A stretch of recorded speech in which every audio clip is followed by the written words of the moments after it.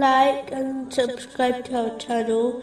Leave your questions and feedback in the comments section. Enjoy the video.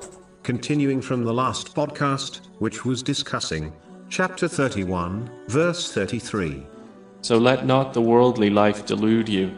It is important to understand worldly legacies come and go. How many rich and powerful people have built massive empires, only for them to be torn apart and forgotten shortly after their death? The few signs left behind from some of these legacies only endure in order to warn people not to follow in their footsteps. An example is the great empire of Pharaoh. Islam not only teaches Muslims to send blessings ahead of them to the hereafter in the form of righteous deeds, but it also teaches Muslims to leave a lovely legacy behind, from which people can benefit. In fact, even after a Muslim passes away, if they leave behind anything which is useful and benefits others, such as an ongoing charity in the form of a water hand pump, they will be rewarded for it.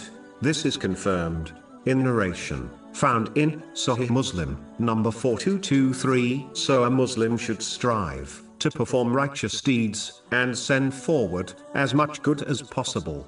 But they should also try leaving a legacy behind which will benefit them after they pass away. Unfortunately, many Muslims are so concerned about their wealth and properties that they only end up leaving them behind, which does not benefit them in the least. Each Muslim should not be fooled into believing they have plenty of time for creating a legacy for themselves, as the moment of death is unknown and often pounces on people unexpectedly. Today is the day a Muslim should truly reflect on the legacy they will leave behind, and if it is righteous, they should praise Allah, the Exalted, for granting them the strength to do so.